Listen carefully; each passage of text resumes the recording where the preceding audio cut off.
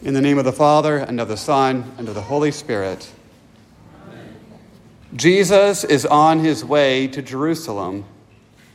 He is headed there to die, to sacrifice himself for the sins of the whole world.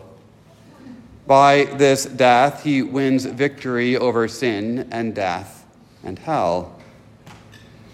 But Mrs. Zebedee isn't so interested in that. She wants to know what kind of influence little Jimmy and Johnny will have in the Lord's kingdom. She wants them to be honored above all the rest. And naturally, this ambition leads to division among the 12. The rest of the disciples become indignant. They are upset. And I don't know that they're upset that someone would get these coveted positions, but that James and John presumed themselves to be among the others, above the others. So no longer are the disciples interested in contending for the faith once delivered to all the saints. Now each one is interested in his own honor and glory. They have followed the ways of the Gentiles, the way of the world. If you want to be popular in this life, then you need money, influence, status, a name. If you want people to pay attention to you, then you have to grab it for yourself. It's not limited to those Gentiles. The scribes and Pharisees do the same. They are concerned with being seen, with honor among men, getting the best seats in the house, being respected and addressed by their many titles. But Jesus says, do not be like they are. They preach, but without practice. They tie up heavy burdens and set them upon others, while they, at the same time, are unwilling to lift a finger. They travel over land and sea to make a convert, but a disciple who follows the scribes and Pharisees will find himself becoming twice the son of hell that they are.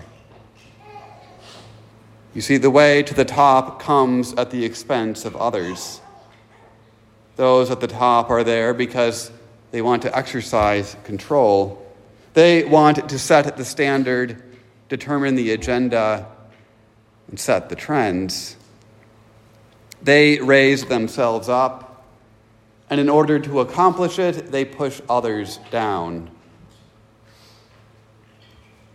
They are manipulators, tyrants, even enslavers.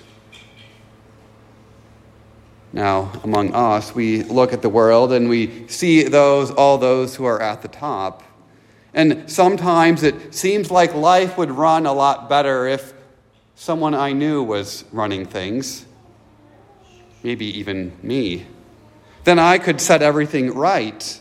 I could accomplish everything according to my own goals.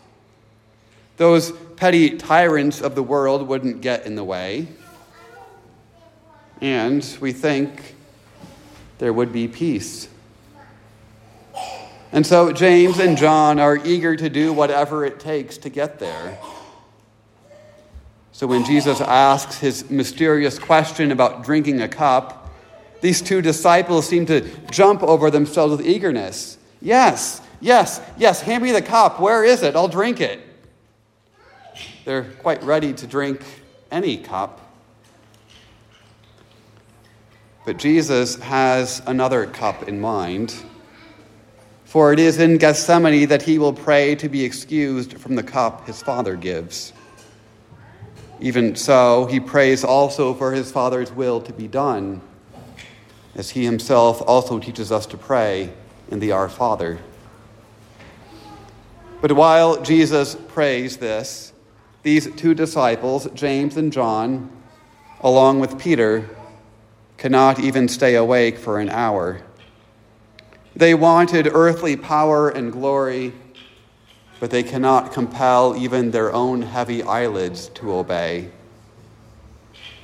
And Peter's attempt to slay the servant of the high priest only cuts off the man's ear, to which Jesus replies, All who live by the sword will die by the sword. Let the scriptures be fulfilled. Now, Jesus is not unaware of the power and influence and honor that exists in this world. But even though he knows about them, he's not jealous of them. He's a different kind of king than the rulers of all the other nations. You see, he doesn't become king by promising favors to the influential or by making deals with the right people. No, his honor comes in his self-sacrifice. So if you want to be honored or first, it will come by first being a servant and a slave.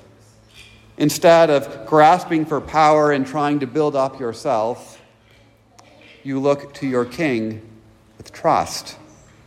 You trust that your king is offering a reward that is not to be snatched at and controlled.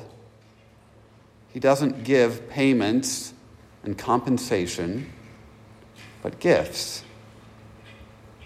You see, Jesus has the authority to do what he will with his own. And by his authority, all things in heaven and on earth belong to him. But he does not use this authority to lord it over others or to tyrannize them.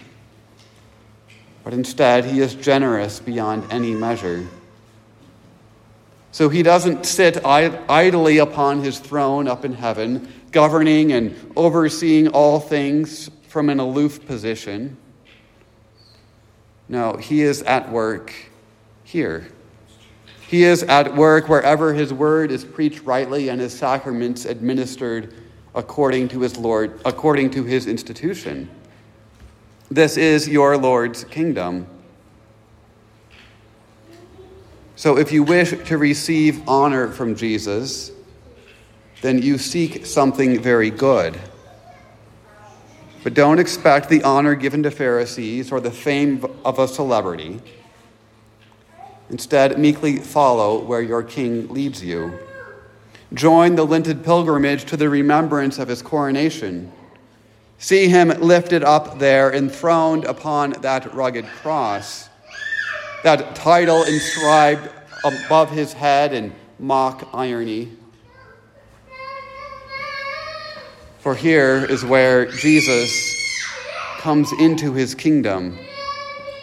He comes into his kingdom not with a glorious display of power, flanked by his chief advisors, but in humility, beaten and bruised, mocked and spat upon, crucified naked and killed.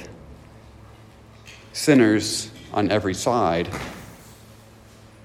Yes, ask to be honored with Jesus, but also know what it is that you are asking. You are asking to join the one who has all power and dominion and glory, but he is also the one who gives himself as the sacrifice for sin. So if you are to share in his glory, then you must also share in his humility. To ask to follow his way means that you are to die to yourself. That's why Jesus says following him means taking up your cross. No one who follows Jesus can escape the cross. See, those two disciples were eager for the cup, but they didn't know they were asking to share with Jesus in drinking the cup of the Father's wrath against sin. That cup was not for them. That cup was intended for Jesus. When Jesus drinks that cup, he gives up everything the world regards as honorable. He loses his reputation before men. He suffers as the worst sinner of all time. He embraces the cross. No, the Father did not deliver Jesus from drinking the cup of wrath. But Jesus has drunk it all down to its very dregs. There is no wrath of God left for you. This cup is now dry. And so now Jesus invites all to share in his love and his humility, to follow him in taking the lowest place, in being the servant and the slave of all, to take up the life governed by his life, his authority, his sacrifice. For by this life he gives us honor, beyond anything that our human ambition can imagine. It is handed over to us freely, lavishly. So you can look at the treasure and the honor of the world and laugh and scorn. You have something far better than honor among men or money in this life. You have the forgiveness of your sins. You have eternal life with Jesus. You have a clean conscience and the comfort of your Lord's promises. The Father has raised and honored Jesus, and so he's going to do the same thing for you. Now, one more thing about that cup. Not only does Jesus give us the benefits of his great cup that he drank upon the cross, but now he gives also the cup which is the New Testament in his blood. He sets this great cup into the hands of sinful men to distribute, so that many may share in the highest honor of all, to share in the life of God. So if anyone boasts, let him boast in what the Lord gives. In the holy name of Jesus. Amen. The peace of God keep your hearts and minds in Christ Jesus our Lord. Amen.